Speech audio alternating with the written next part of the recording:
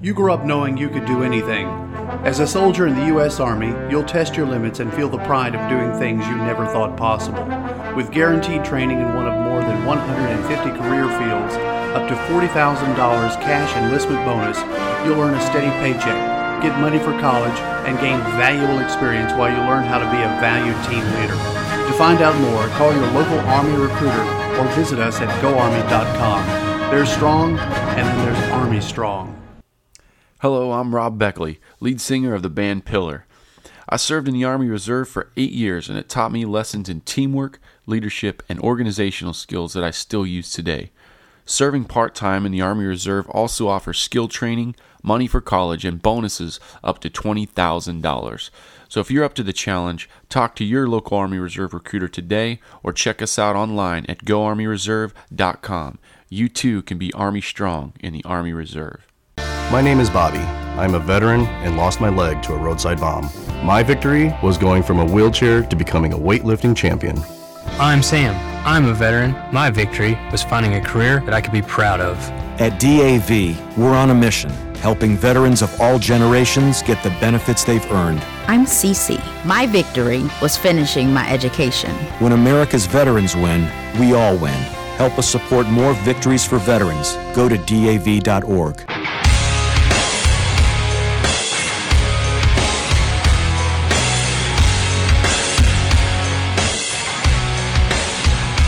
And now, from the Cheap Seats with Chris DeLambert and Brandon Atkins.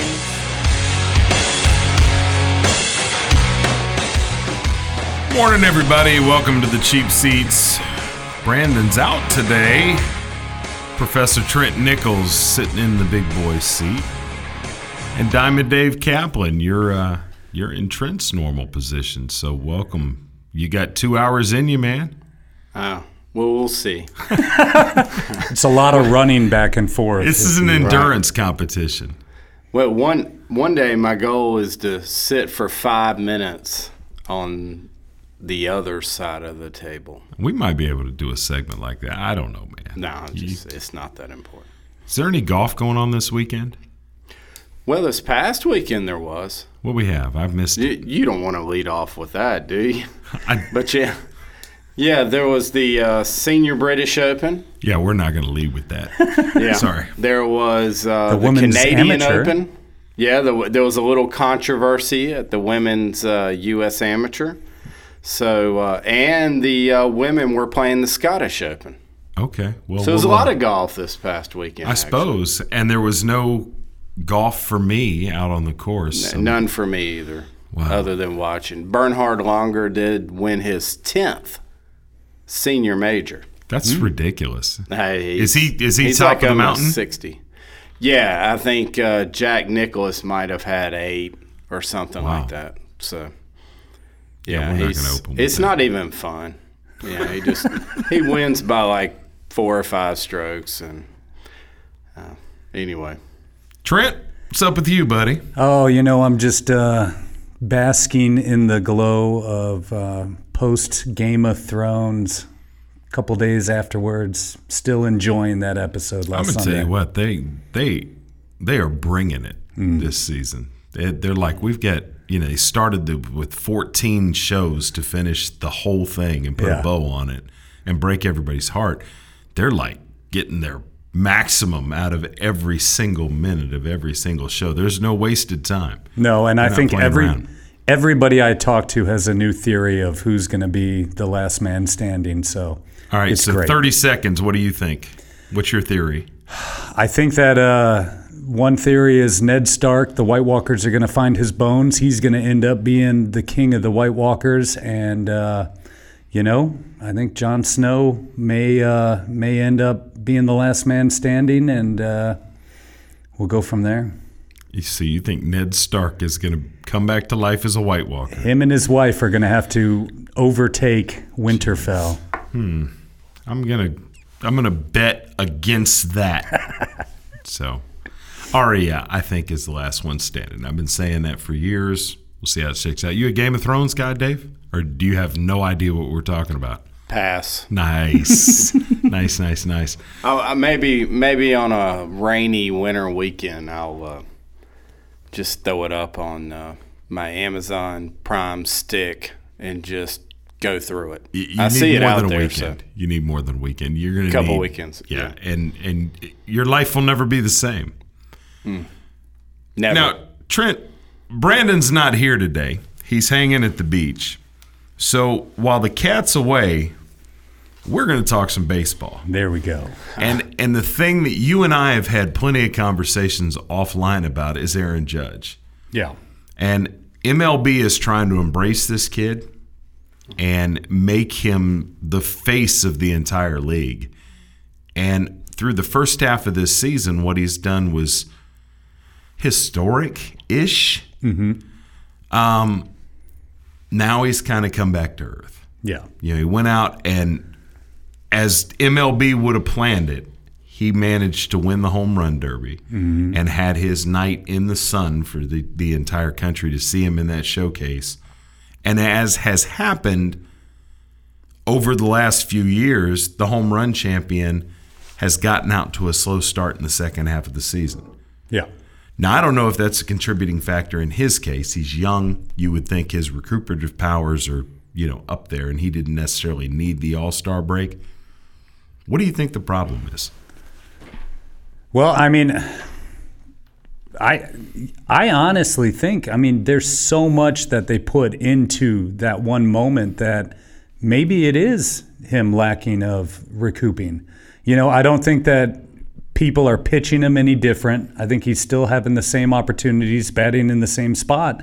But, but all those guys, they come out there and they're hitting more home runs in a time frame of 2 hours than normally they do almost 2 seasons. So is his body able to adjust? He's a big boy. Yeah, he is. He's enormous. And that's where I think the issue is. When you look at a guy that's that tall and that muscle bound, the list of guys that shape and size that have had sustained success at the very highest level in MLB is very, very short. And we've been kind of grasping at straws to draw correlations between he and some other historical figure.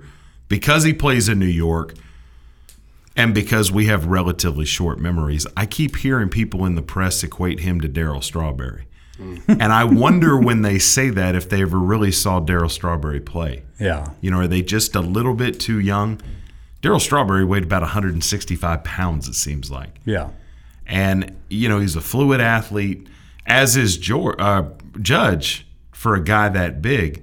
But my thing is, as I kind of take it in a snap, and I haven't done a whole lot of research for this, but great big guys that are very tall, first of all, are defending a much bigger strike zone than guys that are shorter than them. And you look at the difference and maybe compare how big the strike zone for Aaron Judge is versus a guy like, say, Jose Altuve. Yeah.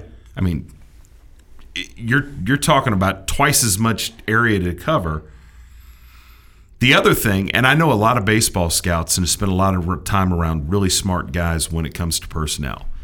In 2017, baseball has become analytics driven. That thing has taken over the last 15 or 20 years, and it's all about the numbers, and they're peeling these apart. When you look from a physique standpoint, the very first time I ever heard this, I thought it was silly. But then as I really started to pay attention, I'm like, I'm right. As a scout, when these guys go out, one of the things they're looking for with athletes, or did in the past, was guys with relatively short arms. And the reason for that is the shorter your arms, the shorter your swing. So you can get the bat through the zone quicker, and there's less mechanically that you can screw up during the process of your swing. You take a guy, Aaron Judge, who is WWE sized. This guy's got to bring that bat a long way. And we've seen this before. Chris Bryant last year, was unstoppable. And now Aaron Judge is kind of going through the same growing pains. And I'm not going to say that Aaron Judge is not going to make it and that he's going to fall off and he's going to go Kyle Schwarber. But what what do you expect from Aaron Judge long term, given what you've seen so far? See, I mean, history would tell you that, he could probably fizzle. This might be something that, it's kind of, he's popped off at the right time, but he's such a big guy that he can't maintain it. People will find that hole in his swing because of his long arms. But the one guy that, maybe if I was to be Aaron Judge and I wanted to base my career to how to be successful, I was looking at Frank Thomas. Yeah, big hurt. Frank Thomas is 6'5", 275 pounds. Aaron Judge is 6'7", 282 pounds. And, Frank Thomas, when he came up in the 90s, I'd never seen anybody like that. You don't see these big boys that are physically strong like that are successful that long. And Frank Thomas not only hit a lot of home runs, but he had a great batting average, and he adjusted through it. So what I expect from Aaron Judge is that he'll continue to fine-tune his craft and be able to become that all-around, five-tool player when it comes to hitting. What you said about Big Hurt was, he was a strong guy. I don't think there's ever been any shortage of strong guys in MLB. It's the muscle-bound part of that. When you talk about flexibility, if you look across to the National League, I think that you've got the equivalent of Aaron George. I keep wanting to call him George. Aaron Judge, which is a much cooler name, by the way. But the equivalent in the National League to me is Giancarlo Stanton. And that dude's enormous, and he can't stay healthy. And that's what you've seen largely with these guys that are really cut up. That strength and that kind of weight training generally comes with a lack of flexibility. The two are tied very tightly together. And those are the guys that get hurt. And Stanton's been that guy. Stanton will go on a tear for 6 weeks at a time where he's the best player in baseball. And if I'm not mistaken, just as a complete aside, and this is just kind of how my brain works, Giancarlo Stanton used to be Michael Stanton. Remember that? Yep, Mike Stanton. So here's the thing. I'm trying to figure out, is that just a thing you can do? Is change your name to Giancarlo? In roller derby, you can. Well, I mean, maybe it's his roller derby name. I don't know. Diamond Dave, if you were going to change your name, where would Giancarlo be on the list? Because on mine, it's at the top, buddy. Exactly. Chris DeLambert would suddenly become Giancarlo DeLambert. Dude, think about how cool that is. Oh, I'd like to comment about Aaron Judge. Please do. He's already got a cool name. How far could Aaron Judge hit a golf ball? That's what I want to know. If the timing's right, there's no telling. But what I will say is he chipped his tooth Friday night in a celebration, which reminds me of the golfer, Grayson the Murray, official golfer with his Bojangles. Yeah, exactly. Has anybody ever seen Aaron Judge and Grayson Murray at the same place at the same time? I doubt it. Could be the same guy. There you go. But I will say, I think Trent hit on a lot of points. Pitchers are adjusting. Yes. And so now you're seeing them a second, third time in the rotation throughout the season. Now it's his time to adjust. I don't think he's wearing down. I don't think the home run derby took much out of him. He's too young for that to happen. It's just his time to adjust. Well, we'll finish this up on the other side of the break. You're listening From the Cheap Seats. Big news in the last week. We're now available on iTunes. So go to the iTunes podcast app. Check us out, From the Cheap Seats. You can find us on Facebook. Don't go anywhere. We'll be right back. You grew up knowing you could do anything. As a soldier in the U.S. Army, you'll test your limits and feel the pride of doing things you never thought possible. With guaranteed training in one of more than 150 career fields, up to $40,000 cash enlistment bonus, you'll earn a steady paycheck, get money for college, and gain valuable experience while you learn how to be a valued team leader. To find out more, call your local Army recruiter or visit us at GoArmy.com. There's strong, and then there's Army Strong. The V Foundation and board member Robin Roberts are dedicated to declaring victory over cancer by funding cutting-edge research. Jim Valvano's greatest legacy is the V Foundation. You can help join the fight, give the gift of time. We need passion, we need teamwork and momentum. The time to act is now. There's not a moment to lose. Every dollar counts. Every day counts. To find out how you can join us to defeat cancer, please visit jimmyv.org. My name is Bobby. I'm a veteran and lost my leg to a roadside bomb. My victory was going from a wheelchair to becoming a weightlifting champion. I'm Sam. I'm a veteran. My victory was finding a career that I could be proud of. At DAV, we're on a mission, helping veterans of all generations get the benefits they've earned. I'm Cece. My victory was finishing my education. When America's veterans win, we all win. Help us support more victories for veterans. Go to DAV.org. Welcome back to From the Cheap Seats. Welcome back to the Cheap Seats, everybody. This is Chris DeLambert, Professor Trent Nichols, and Diamond Dave Kaplan hanging out. MIA this morning, Brandon Atkins. I did see his photo on the back of a milk carton. I think that might have been jumping the shark a little bit. You like that? But, no, he's down at the beach playing in the sun, toes in the sand. I don't know how this guy ever gets any work done. He's a dynamo. Yeah. Does he do any work? No, not really. But he's an awful nice guy. He's a great guy.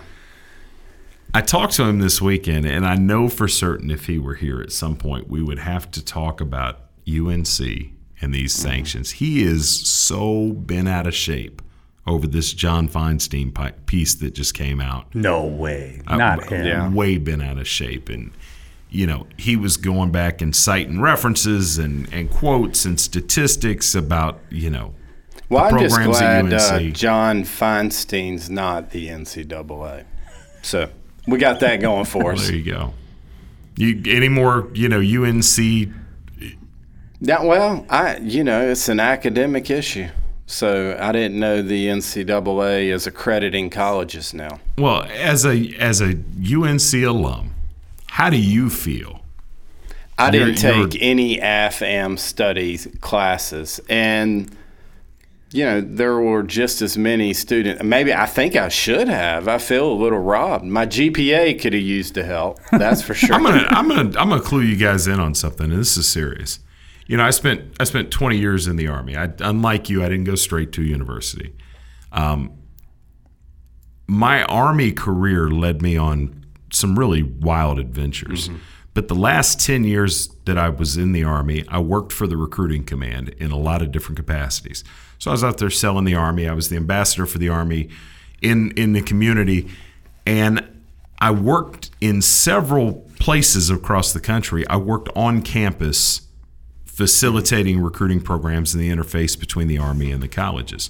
And the reason I bring this round is every school I ever worked at had programs like this. Oh yeah. And I'll give you for instance, because the athletes get thrown out there in this instance. And I'll be honest with you, the UNC thing, I think it's funny, and I think they've paid a price, on the recruiting trail and in the media, and they've gotten their black eye, and I think they've done enough. I think the NCAA needs to put this to bed. Yeah. Feinstein wants to take away championships. Yeah, whatever. He wants to sell books is what he wants to do. Yeah, well, that was funny. And at the end of that article, I read the article. He's got a book coming out in August. He's got one coming out in September about the Ryder Cup. And so ultimately, he's trying to get people to read his article so he could sell his books. Well, I don't doubt that. Back to my point, and Brandon made the same point. And I'm not trying to steal his thunder because I'm sure in a week or two he'll be out here and he'll rail about this because he's pretty tied in and he's Maybe kept we'll get up with this. Feinstein on the show. Yeah, I don't think that's going to happen after Brandon does his piece. So if we're going to do it, we need to do it today. Yeah. Here's my thing about the colleges, and in one particular school, and I'm not going to put any school out there. I put a young man into the Army to be, of all things, a tuba player. It's a special mission thing. Yeah. The Army has these specialty bands. They're looking for these college-educated musicians to come play in these specialty bands. Well, they play the trumpet well at a funeral. It's a bugle, but whatever. A bugle. Yeah, sorry. Looks like a trumpet. My point about this tuba player is that when we went through the process of pulling his transcripts, he sticks in my mind because he had some of the most awesome courses that he had taken in college. And it was Theory of the Beatles, Pink Floyd in Modern Society. Wow. And I was looking at this and I'm like, dude, this is awesome. And he's like, those aren't real classes. They're not you real caught that part, right? He said they're not real classes. Well, and this guy's deal was that he was in the marching band for this particular university, and for the marching band kids, because they have to spend those hours out on the field and all the rest of that, the band department the music department would just create these classes and throw them credit hours for classes they literally never sat in.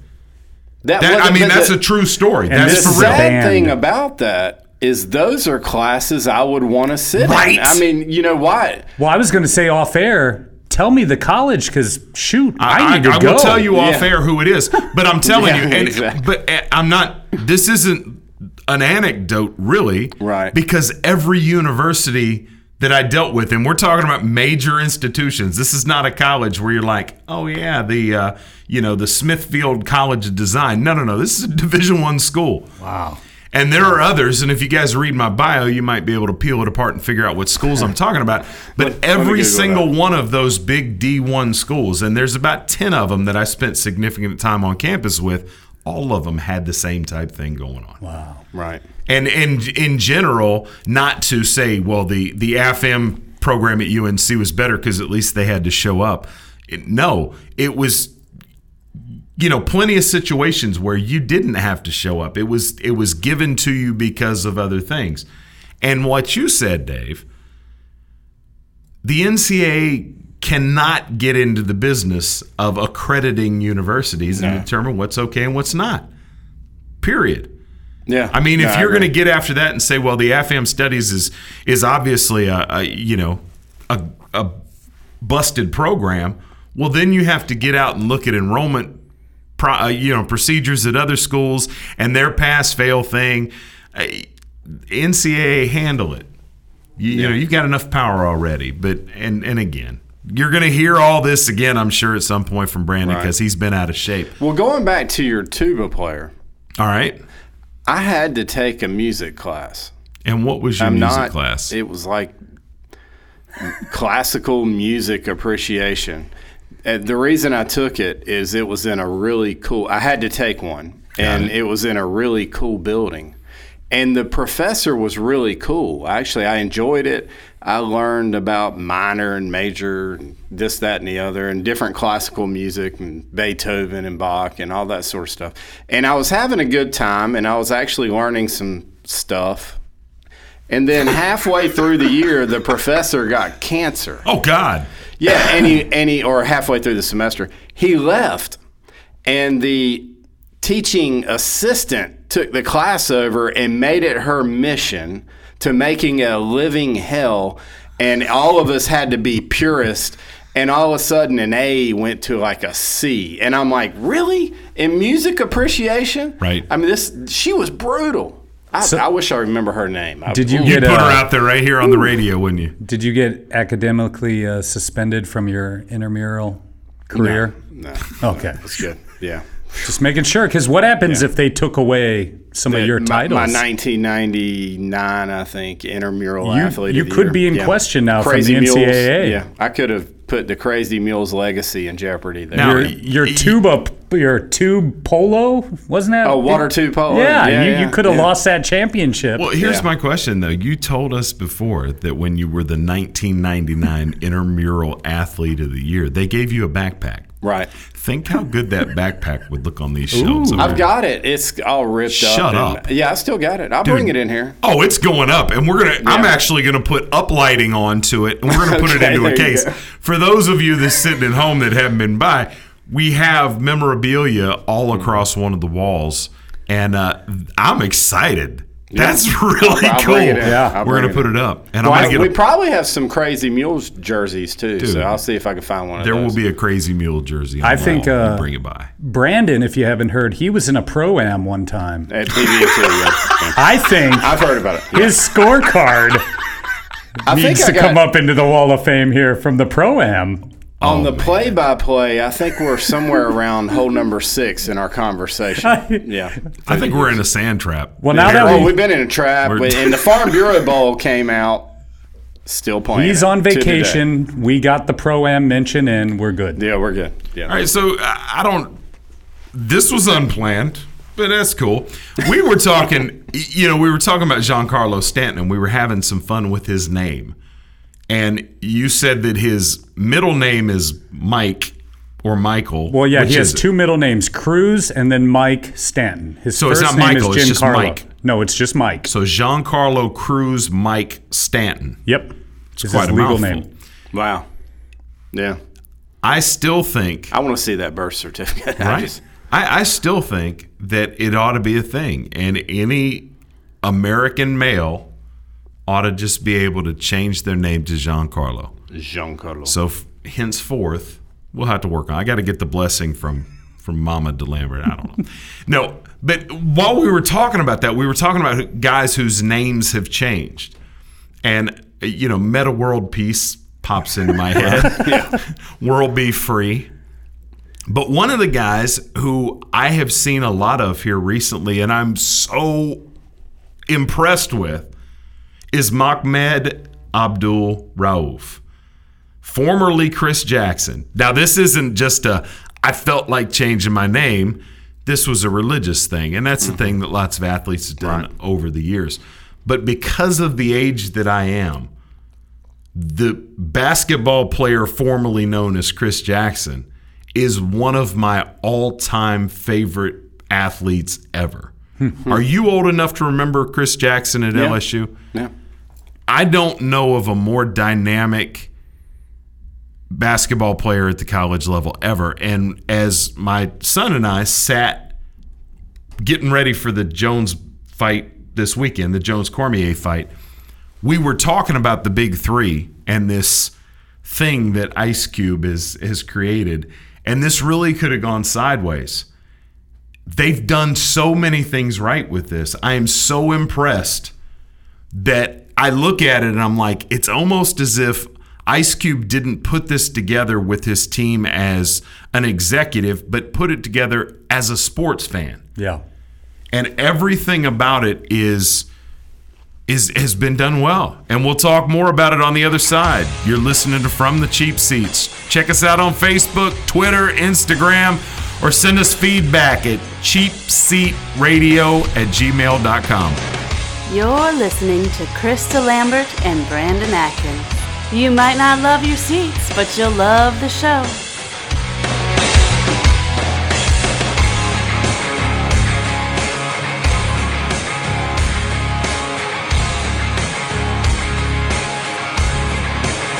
When I was just a tiny baby, I was stolen from my parents.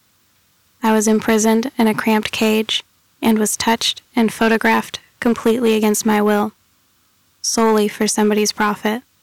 Then I started to grow bigger, and they locked me away for life.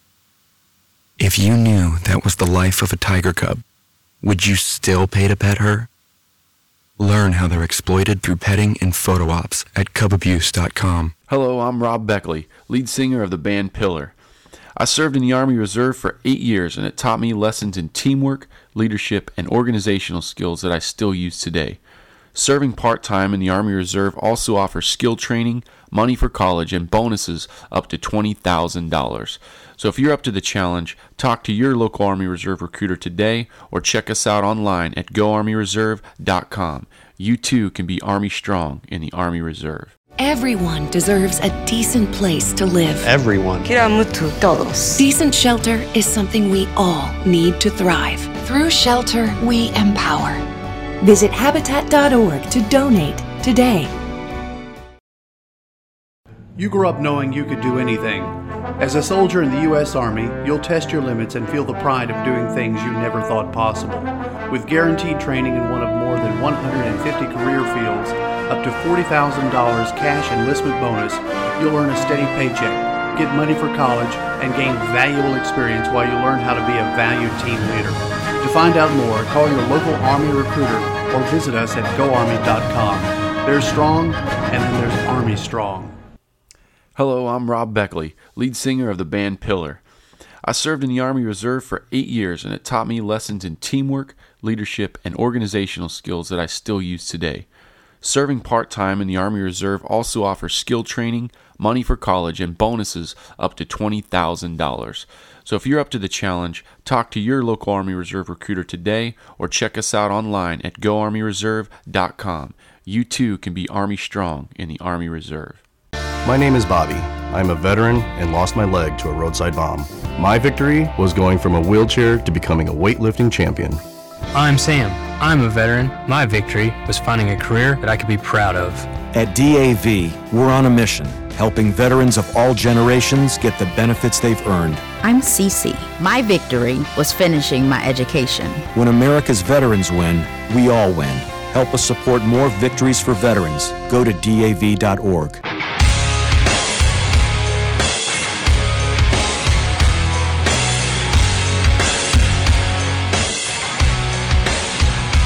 And now, from the cheap seats with Krista Lambert and Brandon Atkins.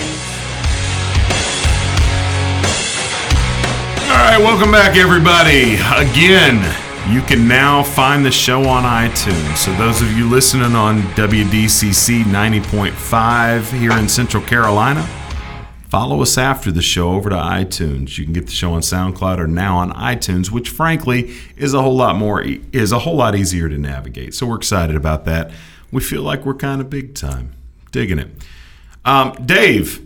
Yes, sir. Did you get a chance to listen to last week's show? I know that's your workout music. You get fired up. Well, yeah. Well, I was here for a lot of it. You weren't here for a lot of it. You were here for like a segment and a half, man. You came in, talked about a little. It's almost half the show. Yeah, well, I was here for the relevant part of it. Yeah. Gotcha. Oh, I'm just kidding. Well, the reason I asked is there's a video that surfaced, and it reminded me of you because you always talk, and not just on air. You're like, yeah, I was working out the other day. I was listening to you guys. Oh. Have you seen the video of Steph Curry making fun of LeBron James? You're looking at me with that 1,000-yard stare. You haven't seen it. You don't know a whole lot outside the realm of work and playing golf, do you? Right. Well, not playing golf, watching golf. But yeah. It's the end of Kyrie. Irving will never be in Cleveland again. Can't go back to Cleveland now. It's over. No. And the video, you've seen the LeBron. He'll be there. He'll be there. No, I think he's gone. This was a bridge too far. Yeah. So you've seen the commercials and the workout videos with LeBron, and he's sort of dance working out, and it's the music's going and all the rest of that. Well, the music's playing. Steph Curry's there. They're at a party. Kyrie's with him, and somebody puts a camera on Steph Curry, and Curry just goes through the whole thing, and is clowning LeBron James, and in the background, standing right there with him, looking like the drunk wedding crasher with his, his bow tie untied, hanging around, is Kyrie Irving just laughing hysterically, egging him on. This Kyrie-LeBron marriage, it's over. Oh, yeah. And I don't know where he's going to land, but at this point, I cannot see those guys coexisting. I was wondering how much motivation this will give LeBron to just beat the snot out of wherever Kyrie goes and Steph Curry. I mean, if I was in Vegas, I would click the odds of Cleveland winning the championship a little bit better now. Well, you got his attention, that's for sure. And I keep looking at it, and right now, the Cleveland front office is maybe the most dysfunctional in all of pro sports, with the exception of the crosstown Cleveland Browns, because that's what the Cavaliers front office reminds me of. It's a disaster right now. I don't even think they know what they're. I don't. They don't know what they're doing. But have you seen the LeBron workout video? Of course. Like, it is so. It's I mean, stupid. no disrespect for the king, but you look ridiculous, dude. Without a doubt. Oh my gosh. So it was funny. Oh yeah. And I'm sure that LeBron, with the way he has dealt with things, he's never been good at taking criticism. He's never. The self-deprecation's not his thing.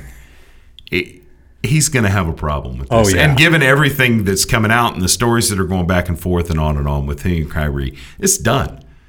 And there's so much attention being paid to it. Now, we may all be wrong, but I don't think we are. The thing... I'm going against you. Are you? You think Kyrie's back and Kyrie Love and LeBron make one last run at this thing? And I think what needs to happen is LeBron needs to get injured and... No, look, at the beginning of the season. So Kyrie can shine. No, so Kyrie can understand he's Scottie Pippen. And put himself in his place.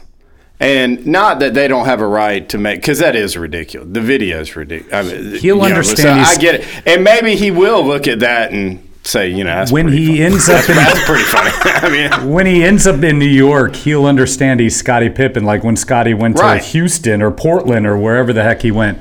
I mean, I don't see it happening. Look, I mean, one thing that I thought Kyrie was asking to be traded. If Cleveland was going to build around Kyrie, maybe this was going to open up the door for LeBron to leave, for them to get pieces to trade LeBron. But that won't happen. Yeah, and that underscores how broken the Cleveland situation is, because you're right. Both. If this was just a matter of Kyrie wanted to be the center of the universe, well, he was going to get his opportunity. Yeah, LeBron's not making any bones about the fact he's out. One more year. So Kyrie, it's obviously more than that. And, LeBron's had his issues with the organization. Kevin Love, I don't know how Kevin Love even gets out of bed in the morning.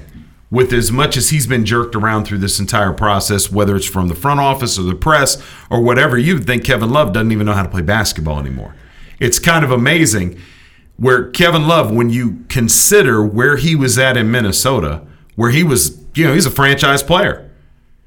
And to come in this situation, and he's been everybody's whipping boy, LeBron, the front office, the league in general, and Kevin Love now is an afterthought.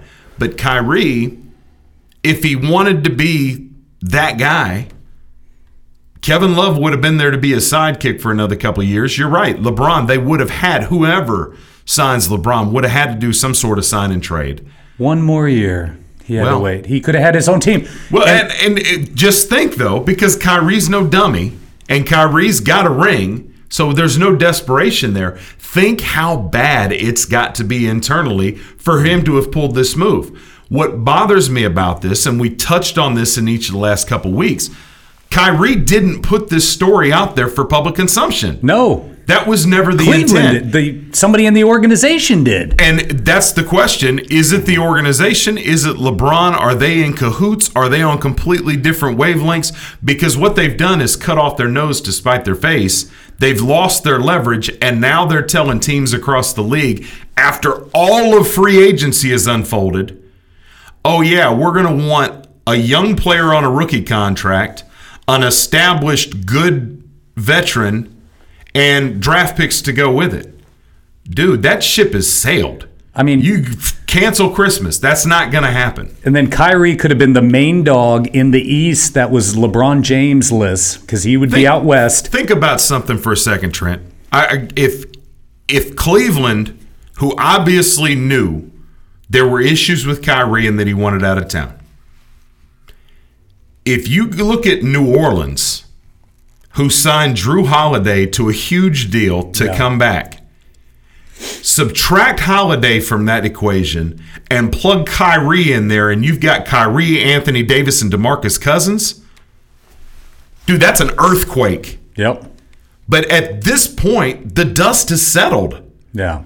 The opportunity to make one of these gigantic deals, it shrinks every day as we creep through the summer.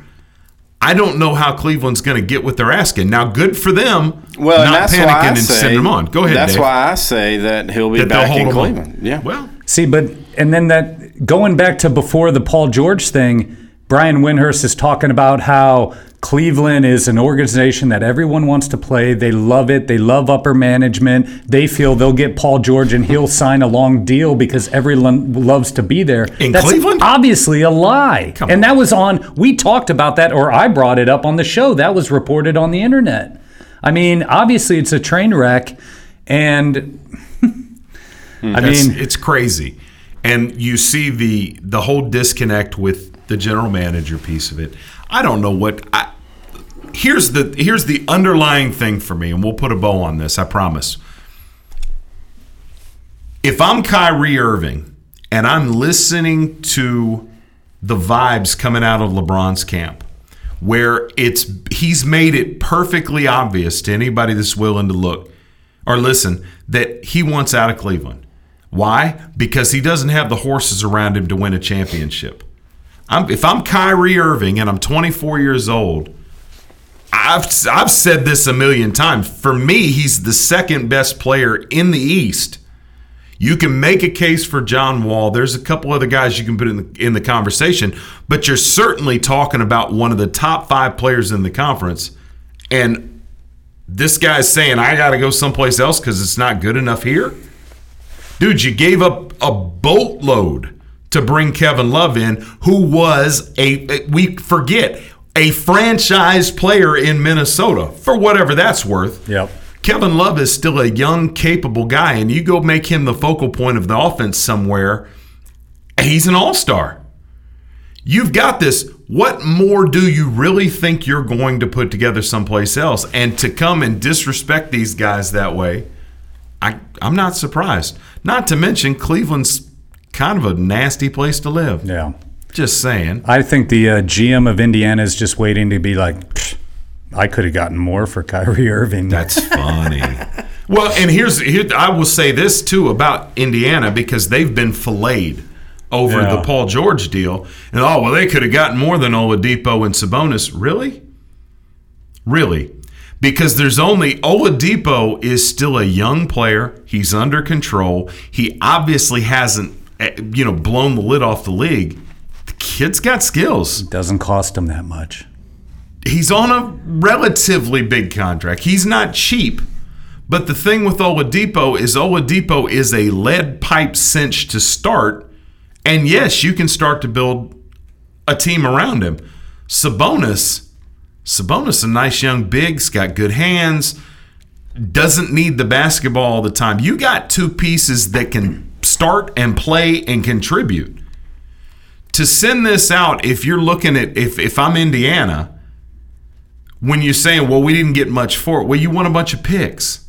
Okay, unless you're dealing with the bottom half dozen teams in the league, what good are all those picks moving forward? You can't make that deal and then count on whomever you made the deal with to become Brooklyn. Yeah. And you to have the number 1 pick in the draft. I like what Indiana did. I think Victor Oladipo has gotten lost. I was disappointed with how much of the offense he got to have his hands in Oklahoma City. I think in Indiana, he could be good. Really, really good. So we'll see what happens. We got just a few seconds left in the segment. You're listening to us on WDCC 90.5, the WBLZ Sports Network around the world. And, of course, the podcast is on iTunes now. So check us out from the cheap seats. We'd appreciate you subscribing. We'd appreciate it more if you'd subscribe and give us a positive review.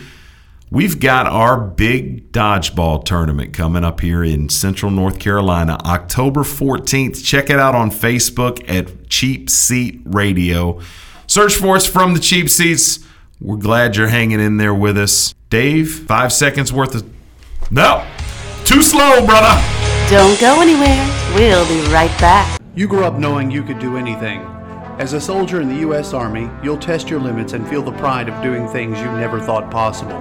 With guaranteed training in one of more than 150 career fields, up to $40,000 cash enlistment bonus, you'll earn a steady paycheck, get money for college, and gain valuable experience while you learn how to be a valued team leader.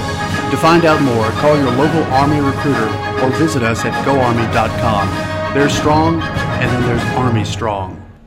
The V Foundation and board member Robin Roberts are dedicated to declaring victory over cancer by funding cutting-edge research. Jim Valvano's greatest legacy is the V Foundation. You can help join the fight, give the gift of time. We need passion, we need teamwork and momentum. The time to act is now. There's not a moment to lose. Every dollar counts. Every day counts. To find out how you can join us to defeat cancer, please visit jimmyv.org. My name is Bobby. I'm a veteran and lost my leg to a roadside bomb. My victory was going from a wheelchair to becoming a weightlifting champion. I'm Sam. I'm a veteran. My victory was finding a career that I could be proud of. At DAV, we're on a mission, helping veterans of all generations get the benefits they've earned. I'm Cece. My victory was finishing my education. When America's veterans win, we all win. Help us support more victories for veterans. Go to DAV.org. Welcome back to From the Cheap Seats.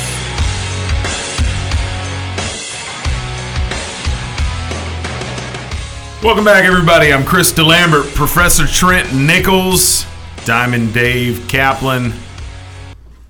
Contrary to popular opinion or the rumors that are out there on the internet, my name is not Giancarlo. As much as I wish that it was. Somebody needs to uppick Wiki. Say what'd you just say? Somebody needs to update Wiki. Did you guys? The fight this weekend.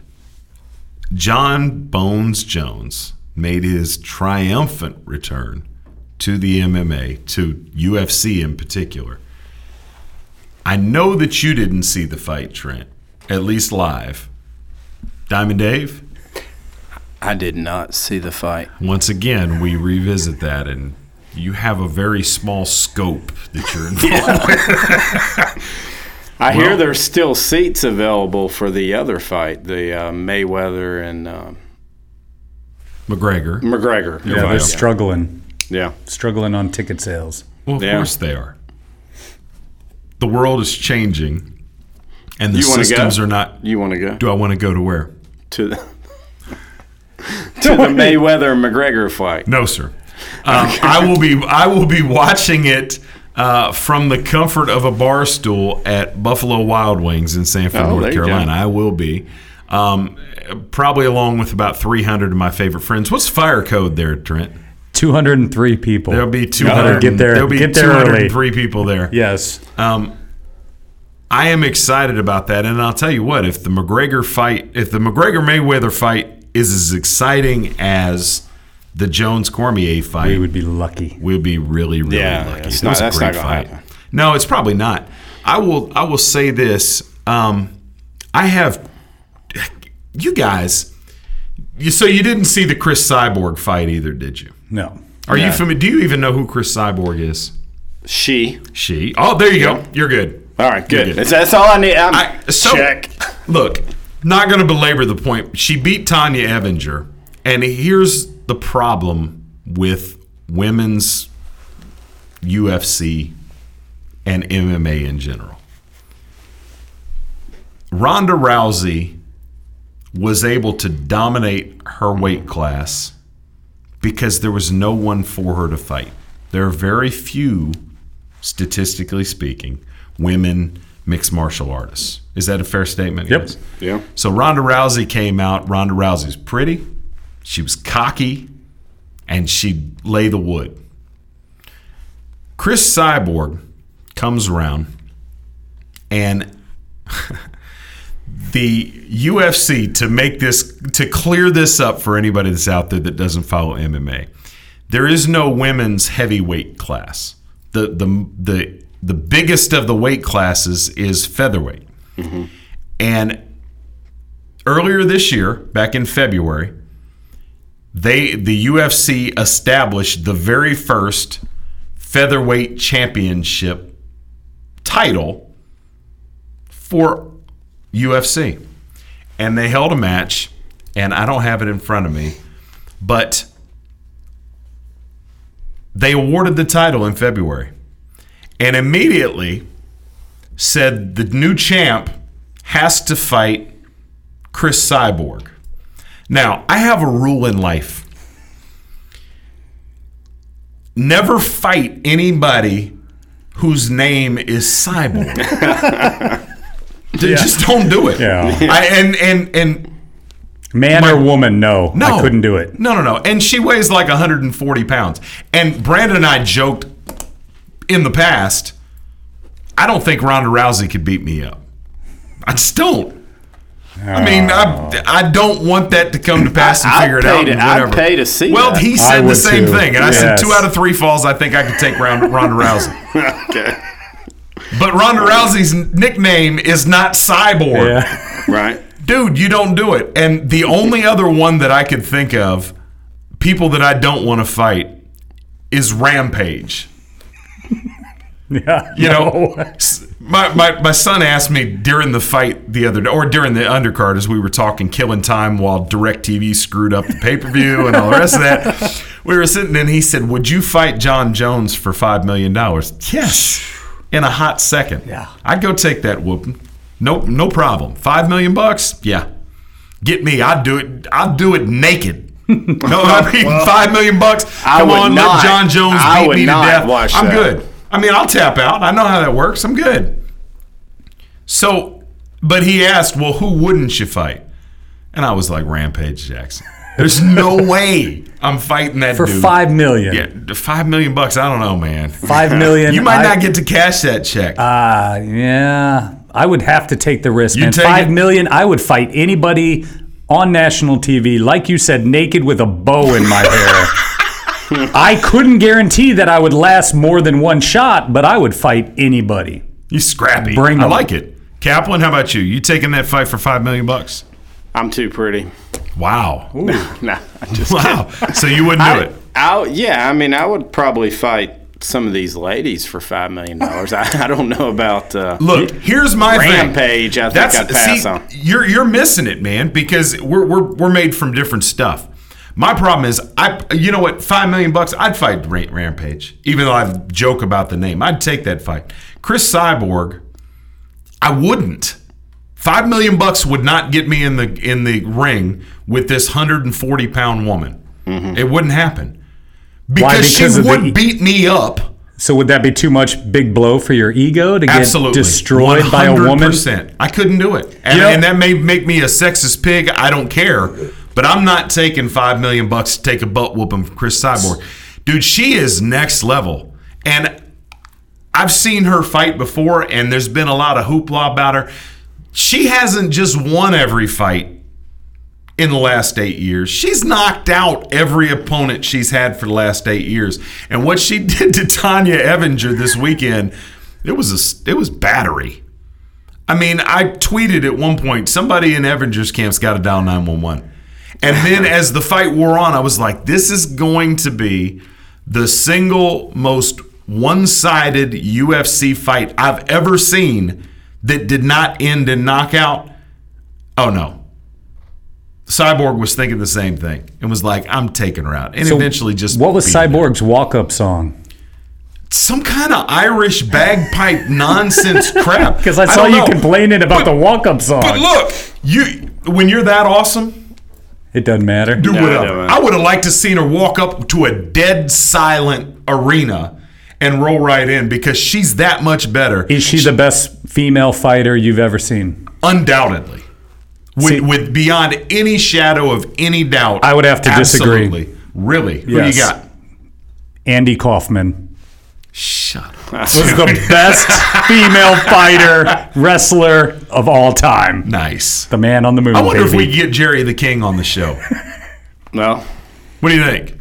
Yeah. Captain, can we make that happen? Sure. He's sitting around. He can't be doing that much, man. No. We got to get Jerry the King on. I'd love to talk to him about Andy Kaufman. And those of you who don't know what we're talking about, go back and hit YouTube. You can find the old Andy Kaufman clips Andy with Jerry Kaufman, the King. man. He's the man on the moon, baby. So, but back to my thing before you derailed this. Yeah.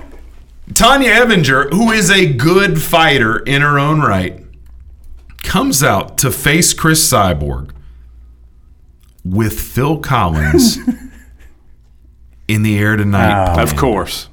What are you doing? And then, I was mind blown. I didn't even know how to function. And then I see her, and she takes off the robe. And Cyborg, if you've ever seen Chris Cyborg, she is absolutely shredded. She got muscles on top of muscles. She got like a 14-pack. I'm in love with Chris Cyborg. I'm not going to lie. My wife doesn't know that I have this affinity for Chris Cyborg. Tanya Evinger shows out, and I'm body definitely not beach ready, is all I'm going to say. And you looked at the two of them. I need to consult for these fighters in the MMA. That's what I need to be. I need to be a woman's UFC fighter consultant. One, your walk-up music. Come on, man. Second, if you haven't been working the abs a little bit, wear something up over the midriff, and then your hair. Brother. Well, they all cornroll it. No, she didn't. That's the problem. What? She didn't do the cornrows, so she had it in this Little House on the Prairie ponytail that she started with. And as she was taking these repeated bees to the head, the hair was flying all over the place. So she was battered, bruised, out of shape with her hair everywhere. It was something out of a horror flick. God bless you, Tanya Evinger. You were in there and you gave it your all. And was she the champ? Bad. No, the championship was vacated. Oh. Because D. Redidamy, I don't even know who it is, won the title in February. They told her she had to fight Cyborg, and she's like, no, thank you. I like, there's a girl So- that shaves her head from Ireland that I really enjoyed fighting, but I'm an idiot because I don't know her name. So We'll forget look it up during the break. I don't know. Well, Cyborg wants to fight Holly Holm next. Well, Holly Holm, I think we have a weight class issue. Yeah, but she claims she's fought at 145 pounds in the past. And Holly Holmes will get killed. Holly Right. Holmes was that. I agree. She was the Buster Douglas. She knocked out the king, and she lost her next fight. That's the problem they're having now. Nobody can defend for as long as Rousey. Gotcha. Well, I'm going to tell you what. Cyborg made. I haven't seen anybody that's going to beat Cyborg. Maybe there's somebody that comes along. I don't know. They She's say Megan an animal. Anderson is supposed to be her next victim. We'll see. I'm wanting to see that Chris Cyborg, Dave Kaplan. Well, they did. Brouhaha. Did they interview the loser? You're gonna see how fast I can run. She's something, man. I mean, you think about it. She's like what? Like I said, about 140 pounds, dude. She's like a spider monkey on steroids. It's crazy. WDCC listeners, follow us over to the podcast on iTunes from the cheap seat. Check us out. Thanks for hanging out with us. You're listening to Krista Lambert and Brandon Atkins. You might not love your seats, but you'll love the show.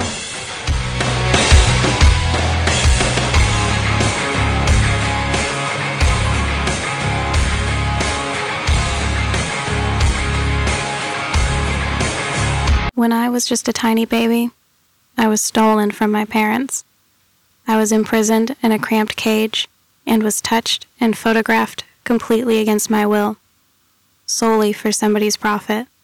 Then I started to grow bigger, and they locked me away for life. If you knew that was the life of a tiger cub, would you still pay to pet her? Learn how they're exploited through petting and photo ops at cubabuse.com. Hello, I'm Rob Beckley, lead singer of the band Pillar. I served in the Army Reserve for 8 years, and it taught me lessons in teamwork, leadership, and organizational skills that I still use today. Serving part-time in the Army Reserve also offers skill training, money for college, and bonuses up to $20,000. So if you're up to the challenge, talk to your local Army Reserve recruiter today or check us out online at goarmyreserve.com. You too can be Army strong in the Army Reserve. Everyone deserves a decent place to live. Everyone. Decent shelter is something we all need to thrive. Through shelter, we empower. Visit Habitat.org to donate today. You grew up knowing you could do anything. As a soldier in the U.S. Army, you'll test your limits and feel the pride of doing things you never thought possible. With guaranteed training in one of more than 150 career fields, up to $40,000 cash enlistment bonus, you'll earn a steady paycheck, get money for college, and gain valuable experience while you learn how to be a valued team leader. To find out more, call your local Army recruiter or visit us at GoArmy.com. There's Strong, and then there's Army Strong. Hello, I'm Rob Beckley, lead singer of the band Pillar. I served in the Army Reserve for 8 years, and it taught me lessons in teamwork, leadership, and organizational skills that I still use today. Serving part-time in the Army Reserve also offers skill training, money for college, and bonuses up to $20,000. So if you're up to the challenge, talk to your local Army Reserve recruiter today or check us out online at GoArmyReserve.com. You too can be Army Strong in the Army Reserve. My name is Bobby. I'm a veteran and lost my leg to a roadside bomb. My victory was going from a wheelchair to becoming a weightlifting champion. I'm Sam. I'm a veteran. My victory was finding a career that I could be proud of.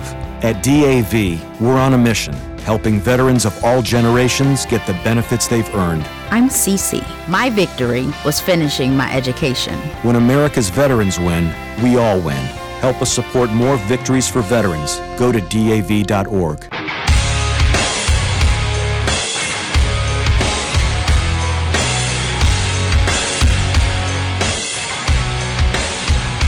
And now, from the cheap seats with Chris DeLambert and Brandon Atkins.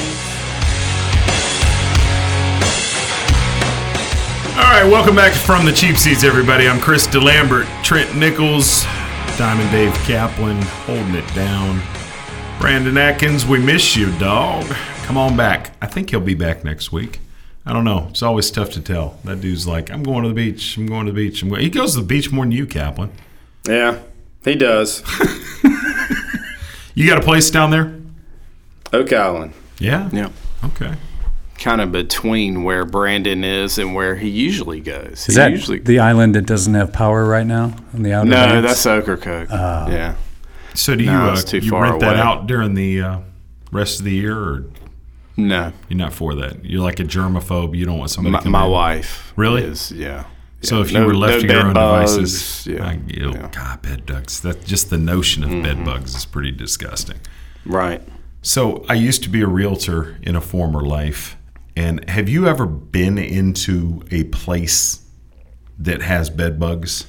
No, but my wife works for a hotel, and dude, just hearing it, I don't want to see it. Yeah, let's not talk about that.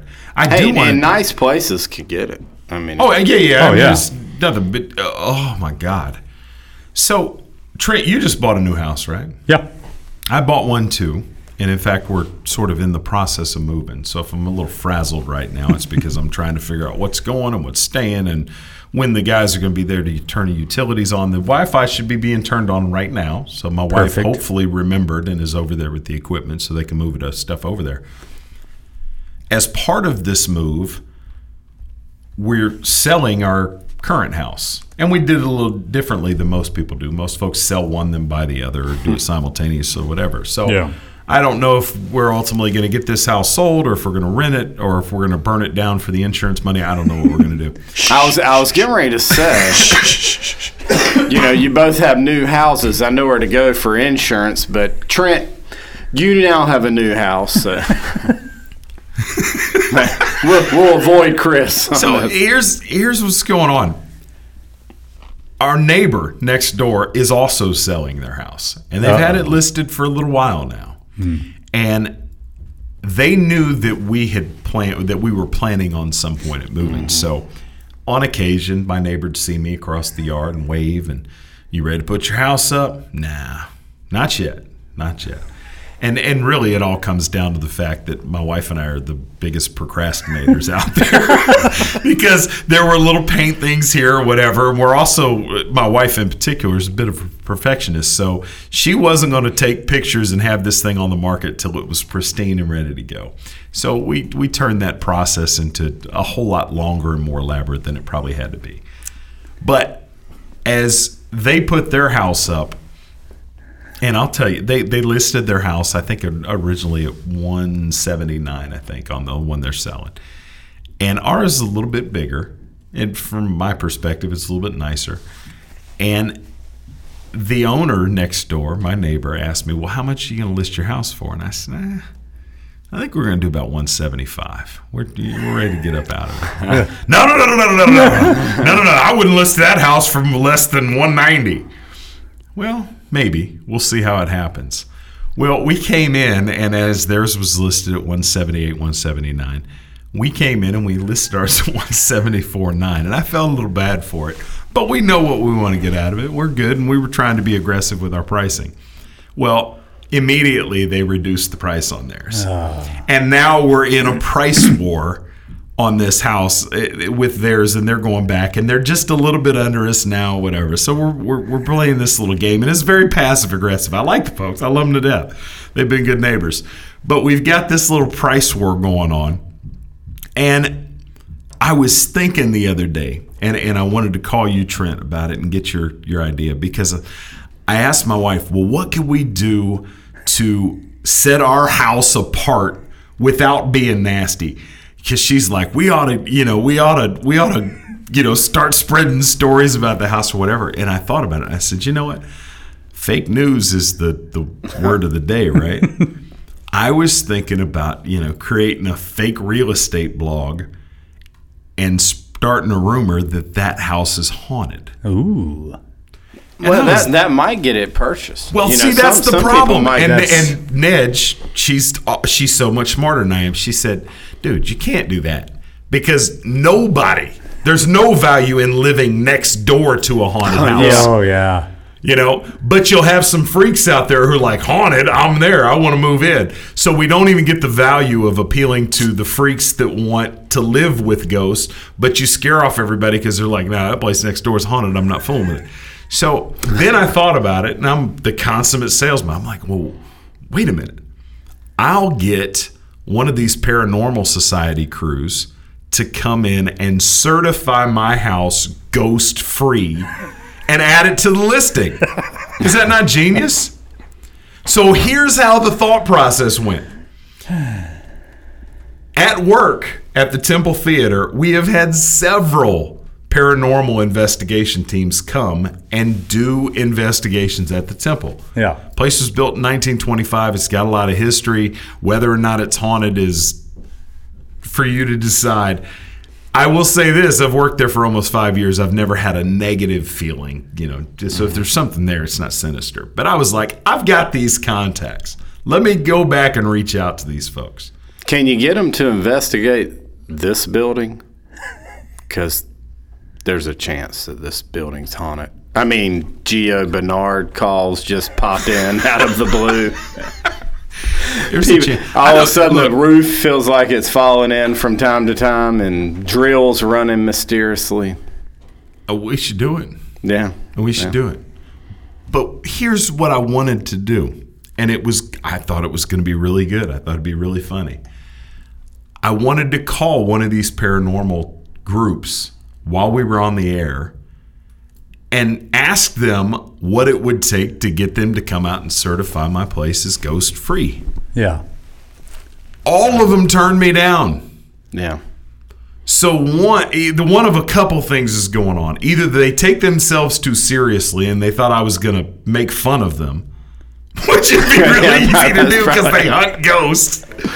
Yeah. Or they don't understand the whole marketing thing because they're always looking for attention. They're looking for hits on their videos and all that because they're trying to get the next reality type show on one of these cable networks. That's why they're doing this. Or maybe I've got it all wrong. Maybe it's for the love of the game. Yeah. And they're ghost purists. They're very socially awkward. They can't deal with humans enough. No, stop. I'm not trying to denigrate anybody. No. But I thought this would be a great opportunity. We'll come in, legitimately, I'm sure there's somebody out there listening that's like, I think there's something going on in my house or at the office or this warehouse that I work at or whatever. This would have been a perfect time for them to put their brand on Front Street and get it out there. And so, all of them across the board. Let me ask you a question. Go ahead. Can they improve the school district? Because that'll sell your house. Thanks, Dave. Yeah. Wait, now what kind of questions? When you ask them, so did you ask them, hey, I'd like to try to set up something, can you talk to me on the radio? Or did you say, hey, I want to get my house certified that it doesn't have any ghosts? Did they have a checklist? Like, I learned do your coffee lessons. cups move? I thought I was learning lessons through this process. The first one that I reached out to, I had just done an investigation with these folks a couple months ago. Brandon and his kids were actually there for it. It was pretty wild. And for anybody that's interested, didn't find a single thing going on at the Temple Theater. That's hard to believe. It was very boring. But I reached out to them and basically told them specifically what I wanted it to do. That I wanted, kind of have fun with this, and can you guys come out and certify my house as ghost free?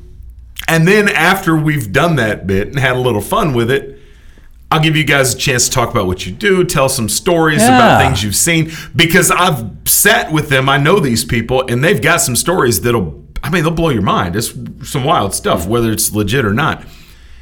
And then give you guys a chance to sell your brand, and get some attention. And what I got back eventually was, we respectfully decline. I'll show you my phone. That was I didn't even get a call. It was a text. We respectfully decline. So I was like, well, I'm questioning their ability. Wow. Because I've been to the temple multiple times, particularly in December, and saw 3 ghosts every night I was there. Oh, God. That was pretty lame. That's pretty good, though. Yeah. So I know you've seen it. Oh, come on. 4 times a week. 5 times, 6 times, however many times a week. Yeah, that's right. Christmas Carol. If you're in Central Carolina, come through for a Christmas Carol at Temple Theater. It's a lot of fun. It's haunted. Yeah. Scary ghost stories. Well, I mean, that facility was built back in the 20s. Yeah. It's built over top of a well. There's a lot of energy's been in that building. Has anybody died in it? So I don't know that anybody's died in the theater. This could be something that they could branch out and market. Hey, we'll certify your house as ghost free when you put it on the market. And they don't want to do it. Right. Why? I don't know. And even if that's not a thing, I mean, let's say that there was a circumstance arose and you felt like you legitimately needed somebody to come in and take a look at something, whether it was work, school, church, whatever. Right. Who would you choose? I mean, do you go solicit referrals? I wouldn't, me, if I didn't know you, we would have to be pretty tight for me to come and be like, hey, look, man, any paranormal investigators? I just need to come by the house, or I'm asking for a friend. Come on, man. You would try to get taps from the TV show. Right? You know what I mean? But they're not going to do it. Exactly. So if you go in and you start searching Facebook or you Google, sounds like whatever a good business model. Right. But here's the thing, is we gave you a chance to be in front of an audience that otherwise wouldn't know your name, and they're like, nah, no thanks, we're good. And I'm trying to figure out, is it because they were afraid they'd be flooded with calls? Was it because they'd get crank calls? Is it because they were scared to talk to me? These folks know me. Yeah. We'd had fun with it, but I wouldn't have embarrassed them, I don't think. Yeah. I could see it. Home inspection. We had the roller derby on there. We didn't make fun of it. I mean, now they're going to be a part of the show. Exactly. Right. I think she was questioning my sanity and my ability to comprehend. There's perfectly. No balls in roller derby. I'm still hurt by that, man. I'm shattered. Actually, though, as that show was going on, I was like, oh my God, we're all over the place with this whole roller derby thing. Don't go anywhere. We'll be right back. You grew up knowing you could do anything. As a soldier in the U.S. Army, you'll test your limits and feel the pride of doing things you never thought possible. With guaranteed training in one of more than 150 career fields, up to $40,000 cash enlistment bonus, you'll earn a steady paycheck, get money for college, and gain valuable experience while you learn how to be a valued team leader. To find out more, call your local Army recruiter or visit us at GoArmy.com. There's strong, and then there's Army Strong. The V Foundation and board member Robin Roberts are dedicated to declaring victory over cancer by funding cutting-edge research. Jim Valvano's greatest legacy is the V Foundation. You can help join the fight, give the gift of time. We need passion, we need teamwork and momentum. The time to act is now. There's not a moment to lose. Every dollar counts. Every day counts. To find out how you can join us to defeat cancer, please visit jimmyv.org. My name is Bobby. I'm a veteran and lost my leg to a roadside bomb. My victory was going from a wheelchair to becoming a weightlifting champion. I'm Sam. I'm a veteran. My victory was finding a career that I could be proud of. At DAV, we're on a mission, helping veterans of all generations get the benefits they've earned. I'm Cece. My victory was finishing my education. When America's veterans win, we all win. Help us support more victories for veterans. Go to DAV.org. Welcome back to From the Cheap Seats.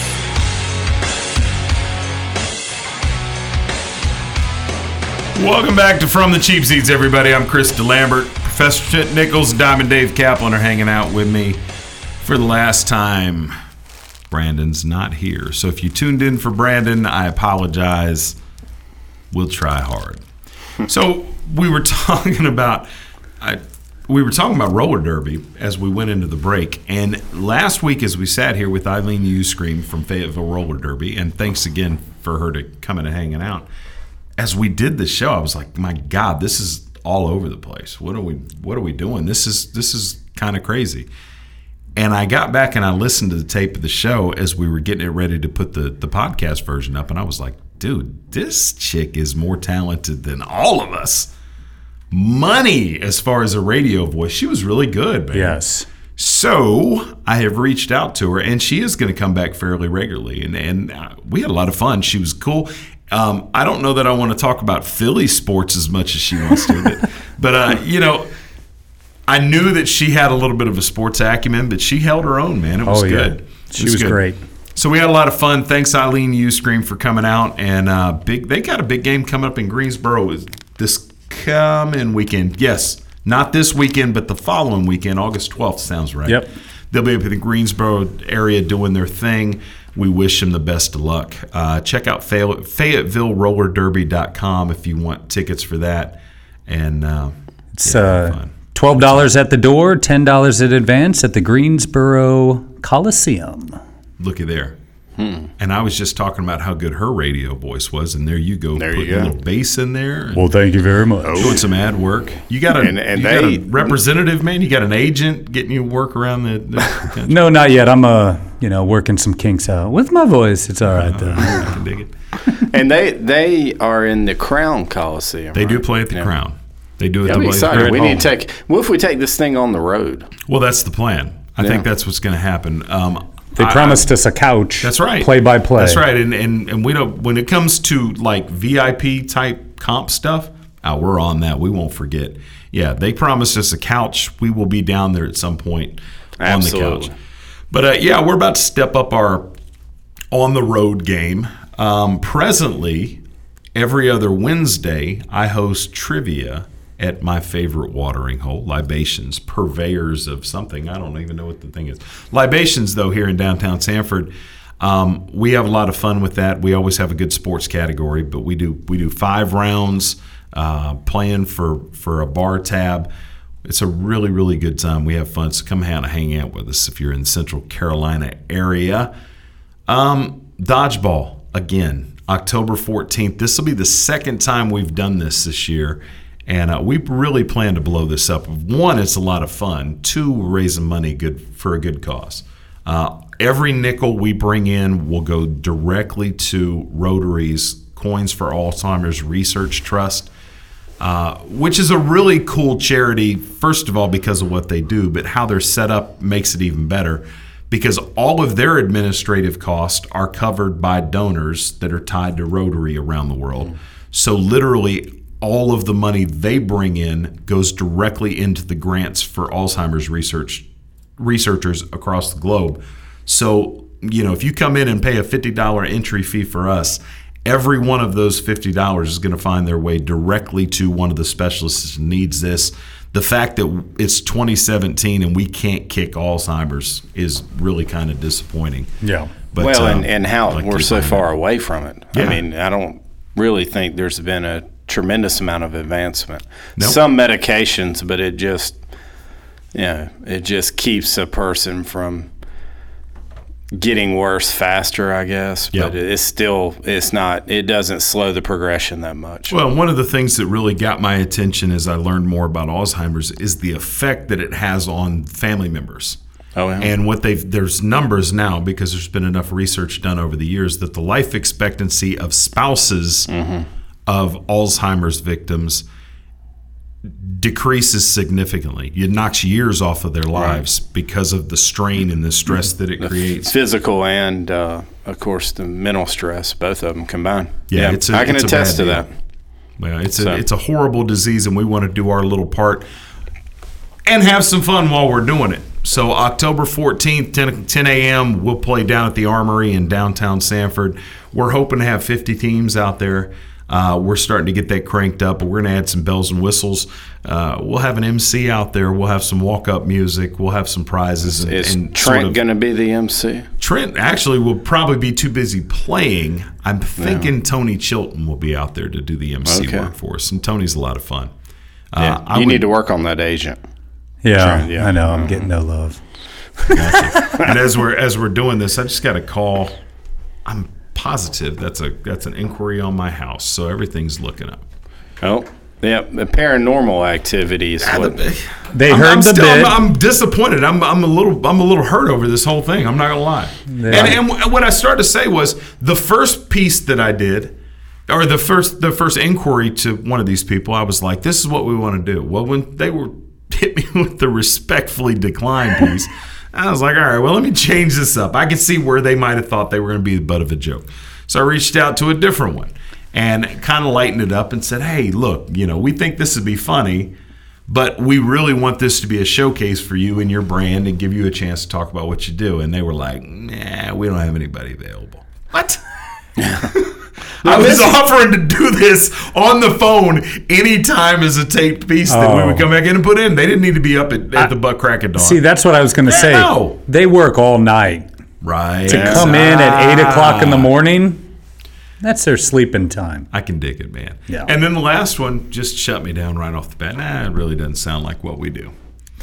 So maybe you're right. Maybe it's a social anxiety thing, and they prefer dealing with apparitions. Talking to people alive is not a fun thing. But Dave, here's the question for you. You're in the insurance business. If you suspect a haunting somewhere, does that impact somebody's ability to get coverage? Premiums, anything? No? No. Yeah, fair enough. Not unless they're doing some physical harm to the structure. Well, what about their personal property, Or personal property, yeah. Because they could have a bunch of valuable stuff that gets broken that they need to file a claim on their homeowner's insurance. Yeah, I don't know if paranormal activity is a covered peril. I have $5,000 worth of stuff, but this ghost just broke all my grandma's china. You need to replace it. And Dave, I have to respect your honesty there, because you had a perfect chance to be like, well, Farm Bureau cover that. No. But you're like, no, paranormal, not covered by peril. No. I'm going to check my policy. I think my good neighbors might have that in the policy without saying any names. Yeah, to check it out. So we were talking about ghosts and demons and all the rest of that. Three-headed monsters. That's one of the teams in this big three thing that Ice Cube's put together. And I was singing his praises earlier. It's entertaining. I mean, these guys are out there, and when I heard the concept, I'm like, they're going to trot out these has-beens and whatever. But these guys are still doing their thing. And the guy that kind of jumped back into my head again was Mahmoud Abdul-Rauf. And I knew exactly who he was as soon as I saw him, and I was like, oh, my God. Chris Jackson's back out on the basketball court, and he'd probably get mad at I'm calling him Chris Jackson. But Abdul-Rauf, to me, is one of the most dynamic college players of all time, is back out there doing his thing. But then, and I don't know why this hadn't occurred to me, I thought about it and I was like, wow, Mahmoud Abdul-Rauf was Colin Kaepernick before Colin Kaepernick was Colin Kaepernick. Because if you think back, This is the first guy that I can remember that created an uproar when he refused to acknowledge the national anthem. And when he was with, I want to say it was the Nuggets at the time. Is that right? I believe so. After he went through the whole conversion to Islam and changed his name, would not stand up for the anthem and was part of what sort of hastened his exit from the league. But he was a pariah. And this is a guy that wasn't out in San Francisco. This is a guy that's from Gulfport, Mississippi, where folks, they take a couple of things really seriously. Yeah. And their flag and the national anthem are among those things. And I thought about it and I was like, you know what, all the hoopla associated with it, why is it so shocking in this day and age that an athlete does something that's been done over and over and over repeatedly through history? Is this whole Colin Kaepernick hoopla overrated?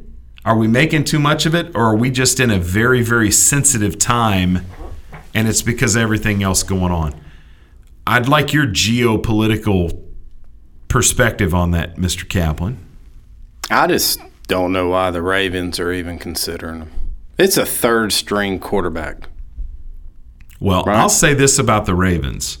The Ravens have closer ties at this point to Colin Kaepernick probably than anybody in the league. Greg Roman was his offensive coordinator out there in San Francisco, so he knows him as well as anybody.